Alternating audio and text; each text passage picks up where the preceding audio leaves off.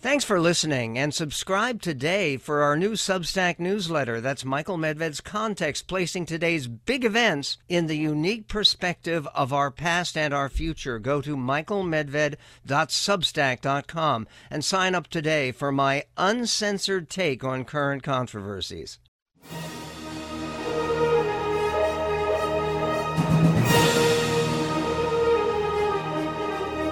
And now, your daily dose of debate, breaking news, and uncensored views. This is the Michael Medved Show. And another great day in this greatest nation on God's green earth, a great day to appreciate this great nation.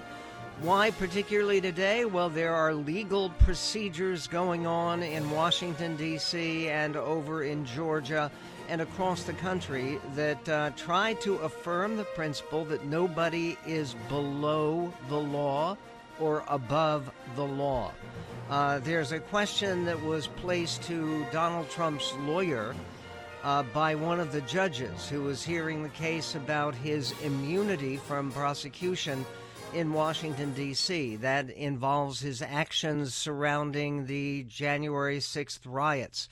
The judge asked President Trump's lawyer, could a president who ordered Navy SEAL Team 6 to assassinate a political foe, and that president was not impeached for some reason, could he be subject to criminal prosecution? There's a very controversial answer provided by President Trump's lawyer. President Trump is there sitting in the case. We will talk about that with John Yoo, a professor of law, federal Bush administration official, leading judicial conservative, and a professor of law at the University of California at Berkeley. He will be joining us in short order to talk about all of the cases pertaining very directly to the presidency. And this is at a time when, believe it or not, we are just, It's 8 days away from the Iowa caucuses, and that means we are 2 weeks away from the New Hampshire primary, and there is a big new poll, a CNN poll, that shows that the New Hampshire primary could be a very close race between Donald J. Trump, the front runner, and Nikki Haley, who is a challenger who, despite her gaffes about the Civil War, which won't be the biggest issue facing the country, I hope, that we're not going to be debating about a new Civil War. But that is not an issue that appears to have stopped the momentum for Nikki Haley so far. We will get to that. We will also be speaking to an issue that could be crucial in the in the Iowa caucuses, which is the first time that Republicans will actually get to cast ballots electing delegates who will help to choose a presidential nominee this summer when the convention occurs in Wisconsin. Okay, with all of that, one of the issues that President Trump has been hitting very strongly is the persecution of Christians and the war against Christianity as he sees it, where he believes that the only way to protect Christianity from persecution and from the war against it is to put him back in the White House. We will discuss that with Russell Moore, who is the editor-in-chief of Christianity Today, and he is a former top official for the Southern Baptist Convention, for the largest group of evangelical Christians by denomination. Russell Moore will be joining us later in the show. 1-800-955-1776 is our phone number. And there's been a lot of mystery that was just solved this morning, mystery about the condition of Defense Secretary Lloyd Austin, who had been treated at Walter Reed Army Medical Center in Washington, D.C., clearly was having some health issues. We now know what those health issues are. This is clip 16 with the Pentagon news conference where it was revealed what exactly the problem has been for our general, who is the defense secretary, the Pentagon head for the Biden administration. Listen. And for the sake of ensuring that everyone here today and everyone watching has the same information, I will read that full statement. This is a statement from Dr. John Maddox, Trauma Medical Director, and Dr. Gregory Chestnut, Center for Prostate Disease Research of the Murtha Center Director at Walter Reed National Military Medical Center in Bethesda, Maryland. Beginning the statement. As part of Secretary Austin's routinely recommended health screening, he has undergone regular prostate-specific antigen PSA surveillance. Changes in his laboratory evaluation in early December 2023 identified prostate cancer, which required treatment. On December 22, 2023, after consultation with his medical team, he was admitted to Walter Reed National Military Medical Center and underwent a minimally invasive surgical procedure called a prostatectomy to treat and cure prostate cancer. He was under general anesthesia during this procedure. Secretary Austin recovered uneventfully from his surgery and returned home the next morning. His prostate cancer was detected early and his prognosis is excellent. On January 1st, 2024, Secretary Austin was admitted to Walter Reed National Military Medical Center with complications from the December 22nd procedure. Okay, the nature of the complications also not seen to be life-threatening in any sense. As I know, as a former cancer patient myself, having suffered from stage 3 squamous cell throat cancer, throat and tongue cancer, the prognosis for my form of cancer was good. The prognosis for prostate cancer, if it is properly and diagnosed in a timely manner, as it clearly was here, is excellent.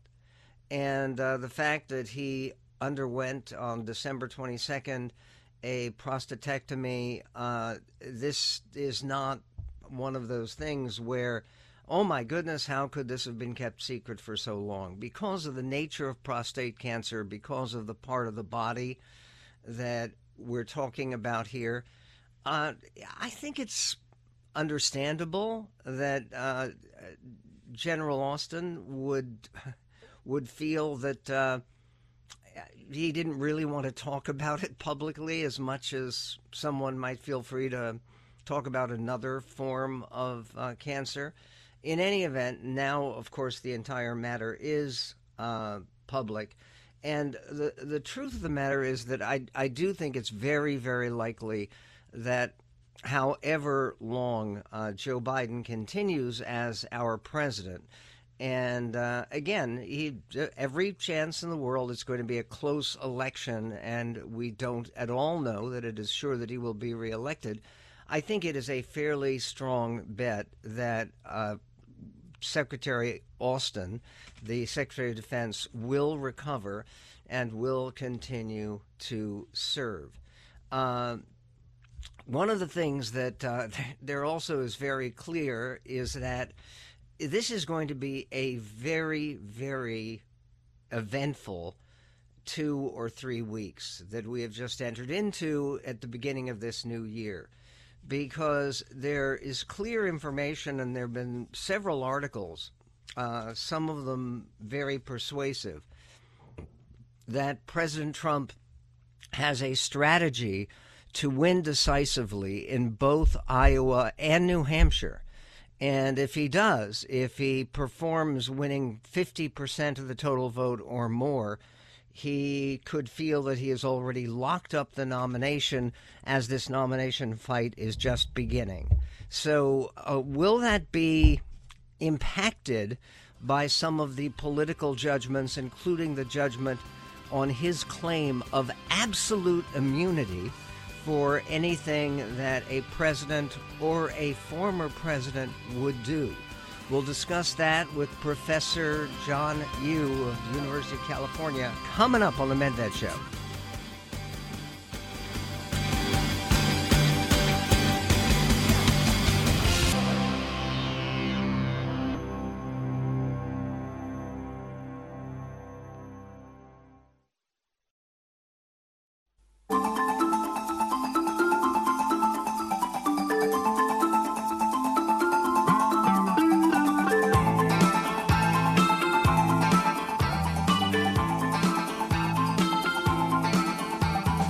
And on the Michael Medved Show, it is always a distinct honor to welcome to the show Professor John Yoo, who is the holder of the Emanuel S. Heller Chair in Law as a distinguished professor of law at the University of California at Berkeley. He's also a non-resident senior fellow at the American Enterprise Institute and a visiting fellow at the Hoover Institution at Stanford. He's the author most recently of the best-selling book, The Politically Incorrect Guide to the Supreme Court. Professor Yoo, what a busy day for you, and I appreciate your making the time. In terms of the hearing today that President Trump attended, and he wasn't commanded or subpoenaed or pressured to attend, he decided he wanted to be there in the courtroom. This is among 3 appellate judges, all of them, as it happens, female.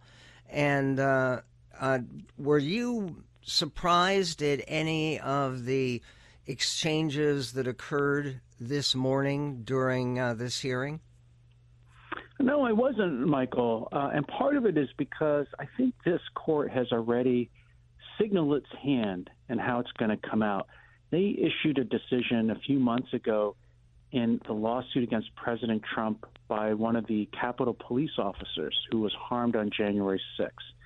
And if you look at that opinion, that's the opinion that drove, I think, a lot of the questioning today. In that opinion, the D.C. Circuit judges, different set of judges, but it was the chief judge of the court who wrote the opinion. They said the president basically doesn't have immunity for things that don't fall within the official office of the job. And so if you could characterize what President did on January 6th as not involving his job, but involving his efforts as a candidate, his efforts to run for re-election, and so on, then he has no immunity. I think that's what this court's going to do again when it comes to this related but different question: is the president immune from federal prosecution too? And in terms of what I think the public is seeing here, would you say that the strategy of the Trump legal team seems to be to try to delay this entire process so that the president doesn't need to face trial? I believe the trial is right now supposed to be starting in March. That he doesn't need to face the trial so early in the electoral process, and maybe even that the proceedings could be put off until after the November election. Is that what they're trying to do? Gosh, yeah, I agree. Michael, if they weren't trying to do that, they'd be guilty of malpractice. Because, I mean, that's even if he weren't running for election, that would be what his lawyers should do. Because this is a huge, complicated case. Just these basic threshold issues like, can the president even be prosecuted? Right? Where can the president be prosecuted? What can he be prosecuted for? Haven't been decided yet. Usually that takes months and months, if not years, to handle. It's really unusual for the the special counsel here, Jack Smith, to press, and the trial judge here to press for such a quick start to the trial. And then you add on top of that, as you said, Michael, the election schedule. I'm sure President Trump is sensitive to the polls that show that support for him goes down a lot if he's convicted of a felony, particularly amongst independents. And so I would think his political and legal strategy happily are in agreement, which is get everything postponed till as far after November as you can.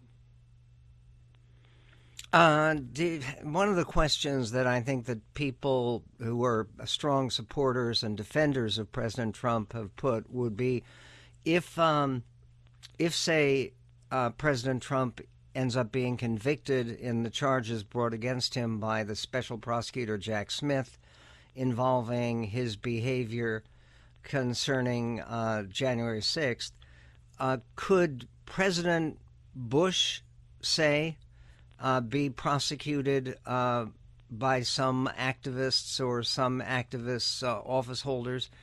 Could President Bush be prosecuted for war crimes, or President Obama for, well, you could name it? Will this open up the prosecution of other former presidents? That is, I think, President Trump's best argument, and the one that his lawyers really focused on in the oral arguments today, is that to say the president has no immunity would be to open up the floodgates to potential political persecution of the kind we see, unfortunately, in other countries all around the world, where you win the election and then you turn the power of the state against your former political rivals. Now, we can't say that's happened in American history before, because no president has ever been prosecuted before. We can't, we have to be honest and say we don't really know whether that would happen. But it would, you're right, Michael, legally you would be able to open the door to that. I think actually this is a case where this may have always been possible from the very beginning, but no matter how bad past presidents have been, our political leaders have always shown good judgment. They were prudence. They decided to put aside the urge to investigate their predecessors, even if they legally might have been able to. Yeah. By the way, speaking about their legally being able to, assume that President Trump is actually elected. I mean, obviously, a lot of people are anticipating, and he's even encouraged the anticipation that he would pardon himself, that he would call off all the, at least federal prosecutions against him. Do you think that President Trump, as president, could get his Justice Department to go after President Biden, say, for malfeasance regarding border security? That's a hard one. You could easily see President Trump ordering the Justice Department to pursue Hunter Biden and maybe Joe Biden for corruption, based on all the foreign monies that were being raised by Hunter and where they were distributed. I think it would be harder. In fact, I think both presidents have a reasonable defense, which is to say presidents may not have an immunity, but they can't be prosecuted for doing things which are valid exercises of their constitutional authority. Congress couldn't, for example, make it a crime for a president to fire the attorney general. Right? That's just presidents have that right under the Constitution. So there's got to be some limit to being able to prosecute former presidents. Where Trump might have gone too far here is to say, I have complete immunity. Every time I'm acting as president, I'm just immune. I bet the D.C. Circuit is going to try to find something in between those two poles. And some kind of rule like that would also protect President Biden for being prosecuted in the future for, say, for example, not enforcing the laws on the border vigorously enough. Okay, when we come back, and I'm delighted to have Professor Hughes staying with us for a few moments, what about that Colorado case where President Trump's name is taken off the ballot? That case is in the process of being appealed. The Supreme Court has agreed to hear it. Any chance that they would support Colorado's right to take President Trump off the ballot? We'll continue the conversation here on The Medved Show.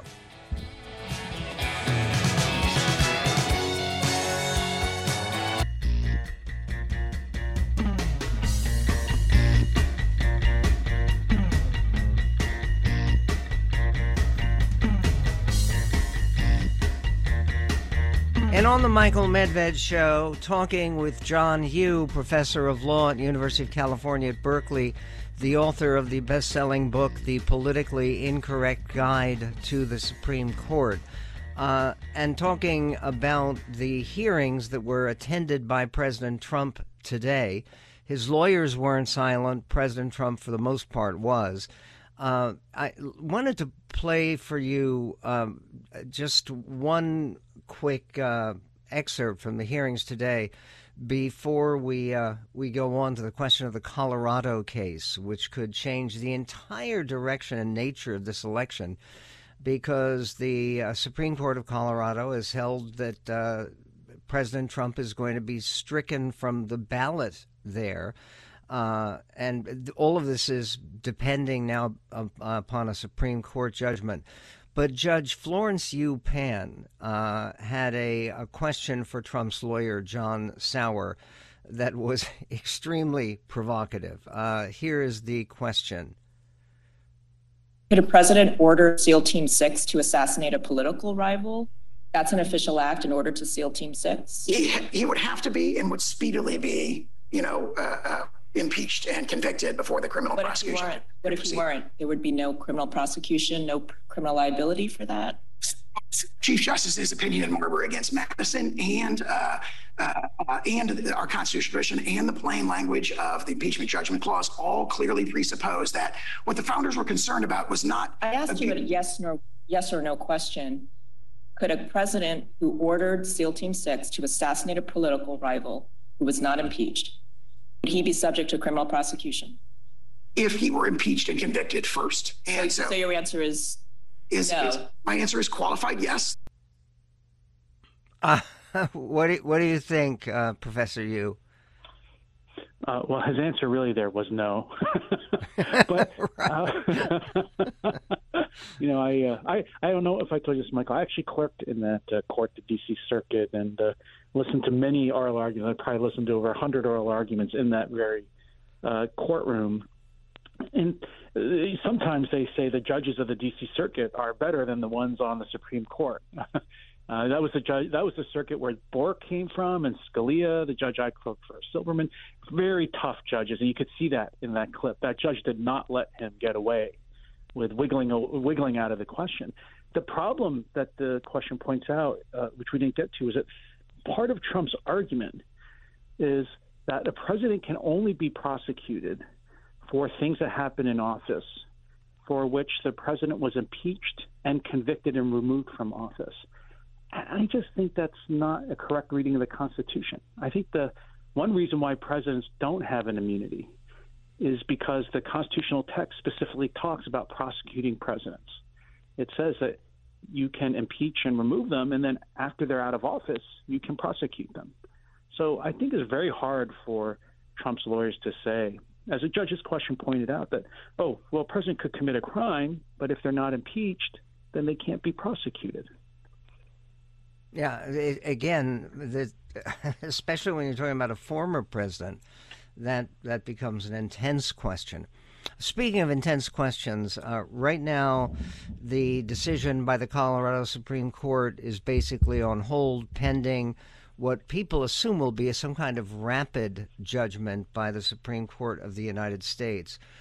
Do you think there is any chance at all that they will simply allow the Colorado decision to stand without making some kind of sweeping judgment for the potential action of other states, which, like Maine, that have already acted to take Trump's name off the ballot?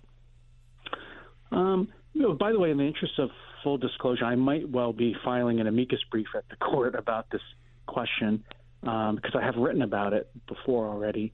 It seems to me that the reason the court took the Colorado case now so quickly, for the court to take a case this fast is like light speed for the Supreme Court, and to oral argument and the order briefing and arguments all to take place in just a few weeks. And we're going to have the case will be argued, within less than about a month from now.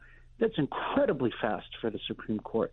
And so it seems to me the only reason they are doing that is so that they can answer the question now before you start getting other states following the example of Maine or other places and deciding for themselves whether Trump can be on the ballot or not based on the 14th Amendment. So I think what the court's doing is decide it quickly so that there's one single rule throughout the country so that you don't get 50 different approaches to who's disqualified or not for the election. And President Trump has commented that he's confident about the outcome of the Supreme Court. He said because he he knows how hard he fought for the confirmation of Justice Kavanaugh. And he assumes that Judge Kavanaugh won't forget. That seems to me to be probably a misguided approach. But is it likely that this will be a unanimous decision in favor of Trump? I don't think it's going to be unanimous. I think you can even see at the Colorado Supreme Court, it wasn't unanimous. God, I wish it would be unanimous. I really think that, to me, that's why I was thinking about writing a brief. It seems to me that the 14th Amendment just does not apply to the president here, and it would require anyway some kind of law to be passed by Congress to do things like define what insurrection is, to tell you what kind of evidence you need, to describe what the crime is, which is not set out anywhere in the Constitution. The things that Trump is saying, unfortunately, would be the very things that would urge the justices not to vote for him, because the last thing they want to do is actually give rise to the impression that they are voting to keep Trump on the ballot because Trump appointed them to the Supreme Court. That would be almost designed to have the opposite outcome. He's really hurting his own case by saying things like that in public. Yes, I strongly agree. But in terms of if they strike down the Colorado decision, is there an easy way to make it clear that the 14th Amendment, Section 3, can't be applied by other states? Yes, I think the way the court could do it is it's two ways. Without the court having to say anything about Trump being involved or not in anything called an insurrection, one, they could just say it doesn't apply to the president. If you read the 14th Amendment's text, it applies to members of Congress, even state officers of government, and what's called officers of the United States, even presidential electors. But it doesn't say president or vice president. So it could just say, look, this provision doesn't talk about the president or vice president being disqualified, regardless. And that would be consistent with the way president is used throughout the rest of the Constitution. The other way they could do it is say no state can carry this out until federal law has been passed. They could just say, look, we need to have Congress implement the law, pass a statute that defines what an insurrection is. Until they've done that, states are not allowed to try to carry out the 14th Amendment here on their own visions of what it means. And that of course could prevent other states from going in that direction. I think that the one thing that many people are most afraid of is sort of a checkerboard pattern where Trump is stricken from some ballots but not from all of them, where you have, say, he's on the ballot in 30 states but not in all 50. There's no chance really of that, is there? That was, I think, a possibility until the Supreme Court decided to take the case. This is why we have a Supreme Court, is so that we don't have 50 different interpretations of the Constitution and federal law. Their main function in life, the reason that we pay their paychecks, is so that they go and decide, here's the single uniform national meaning of the 14th Amendment. And couldn't be more important than a case like this.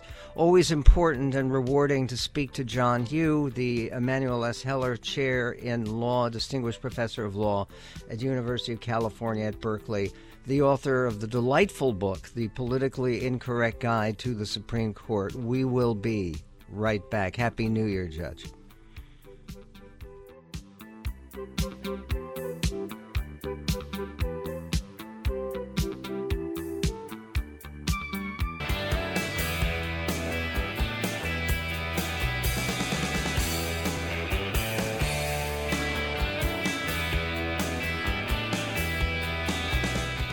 And on the Michael Medved Show, again, to welcome all of our new listeners in Oklahoma City. And with great thanks to Mike Miller, who is the general manager at station KTLR AM 890 and KTLR FM 103.7 FM, both that are carrying our show live, which we're thrilled to see. All 3 hours every day. That's 2 to 5 p.m. Oklahoma City time. And thanks so much for those who are joining us and who may be new to the show. Our phone number, by the way, here is 1-800-955-1776. The hearing today was interesting and compelling. It is also unusual that President Trump decided to attend the hearing personally to follow the proceedings. He was seen making notes and obviously has strong opinions on all of this. But one of the exchanges that was most significant was an exchange from Judge Karen Henderson concerning Trump's claim that he is immune from criminal prosecutions for actions that are taken while he was president. President Trump is insisting, and his legal team is insisting, that a president has absolute immunity because you can judge the job of a president very broadly. And what they are saying is that the effort to invalidate the results of the election of 2020, that was part of President Trump's job, as he saw it, to make sure that an election wasn't stolen. So here is Judge Karen Henderson on Trump's claim that he is immune from criminal prosecutions for actions taken while he is president. Clip 12. What I'm asking, which is, I think it's paradoxical to say that his constitutional duty to take care that the laws be faithfully executed allows him to violate criminal laws. Now, we're at the motion to dismiss stage. The government has charged the specific criminal laws. We have to assume they're true. I mean, my response to that, I think, would be to emphasize what Chief Justice Marshall said in Marbury, which is that they can never be examined by courts. That naturally includes a criminal proceeding.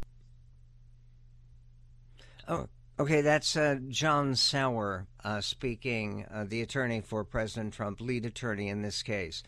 Trump himself spoke about absolute immunity and his concept of that. He spoke about that outside the Federal Appeals Court hearing in Washington. Clip 5.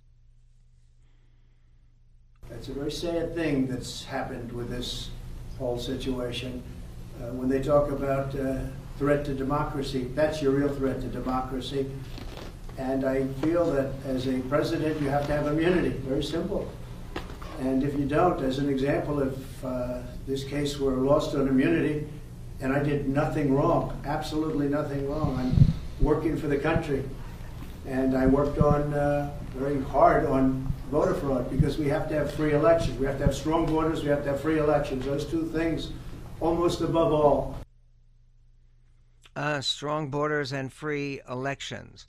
And then he talked about what he considered would be the negative impact to the country if he loses this case, which, by the way, is very, very widely expected will happen. They are not going to grant a president absolute immunity for anything that he does while president. But if they make that decision, here's what President Trump appears would happen to the country that would damage our country profoundly. This is clip 4. And I think we're doing very well. I think it's very unfair when a political opponent, is prosecuted by the DOJ, by Biden's DOJ. So they're losing in every poll. They're losing in almost every demographic. Numbers came out today that are really very mind-boggling if you happen to be Joe Biden. And I think they feel this is the way they're going to try and win. And that's not the way it goes. It'll be bedlam in the country. It's a very bad thing. It's a very bad precedent. As we said, it's the opening of a Pandora's box. Okay, and the idea that it's a very bad thing, that it's a very bad moment for the United States. There's a commentary that I just loved and that I'm very eager to share with you. A commentary by Gerard Baker, who is one of the editors at the Wall Street Journal. And he writes today about being sworn in as a new natural-born, reborn, naturalized American citizen. He's British originally, of course. And Gerard Baker writes, I've lived here in the United States for 2/3 of my adult life, and I've long known it was my home. But the tug of nostalgia and the weight of inertia had combined for too long to keep me from taking the last step. You won't ever persuade me to pronounce glass, persuade me to pronounce glass or grass as though it rhymes with crass. And you should certainly shoot me if you ever hear me describe anything other than the divine as awesome. But here I am, naturalized, like hot dogs, denim, and democracy, not made in America, but definitely improved here. If the pundits, your columnist included, are right, there will be many opportunities for indulging un-American pessimism and self-loathing in 2024. But allow me to start my first year as one of us by expressing deep gratitude for what my adopted country means and offering a gentle reminder to the many of my apparently dispirited and disillusioned compatriots of what an extraordinary and enviable privilege it remains to be able to call yourself an American. I genuinely don't think many Americans, and this applies to people of all political persuasions, properly understand the uniquely benign place this country occupies in the history of human progress, and how for all its flaws it retains that standing. We know that a large and increasingly influential number on the left have long despised their country. For all the venomous anti-American rhetoric spouted around the world, no one can hold a candle to Americans themselves when it comes to dissing America. In recent years, he writes, and I think this is very important, the far left's disparagement of their country has gone from a fringe pursuit to a disturbingly dominant orthodoxy, especially among the young. What we have seen play out in university campuses in the last few months reminds us how deeply embedded in our elite consciousness this idea of America as the primary executor of human oppression has become. But here, listen. He then says the hold this ideology has on so many of our institutions has led some on the right to a curiously complimentary and, in their case, quite new rejection of faith in America. In their telling, and here he's talking about gloom and doomers on the right, the nation is in the grip of a corrupt authoritarianism, an ideologically exclusive command structure that demands fealty to its extremist nostrums. It will cancel critics, subvert the law as a weapon against them, rig elections to ensure its ascendance. Their fear and loathing of this new regime is so advanced that in their view the U.S. is morally no better than, say, Putin's Russia, and that to overcome it, the niceties of Republican liberalism must be discarded. I don't dismiss the threat to traditional American values posed by the left, but as a newly minted American, writes Gerard Baker, as a newly minted American, I feel it important to rebut this idea that the crisis of the past decade somehow means American democracy itself has failed. President Trump has a somewhat different point of view. He expressed it on Lindell TV in an interview with Lou Dobbs, where he issued a warning about 2024. Listen, clip 14. We will get to that clip and to the controversial statement that Trump talks about a potential crash for the economy and says that if there is going to be a crash, he wants it to happen sooner rather than later. Why? He's very specific about why. We will get to that and to much more, including new warnings about the war, so-called, against Christianity. That and more coming up in this greatest nation on God's green earth.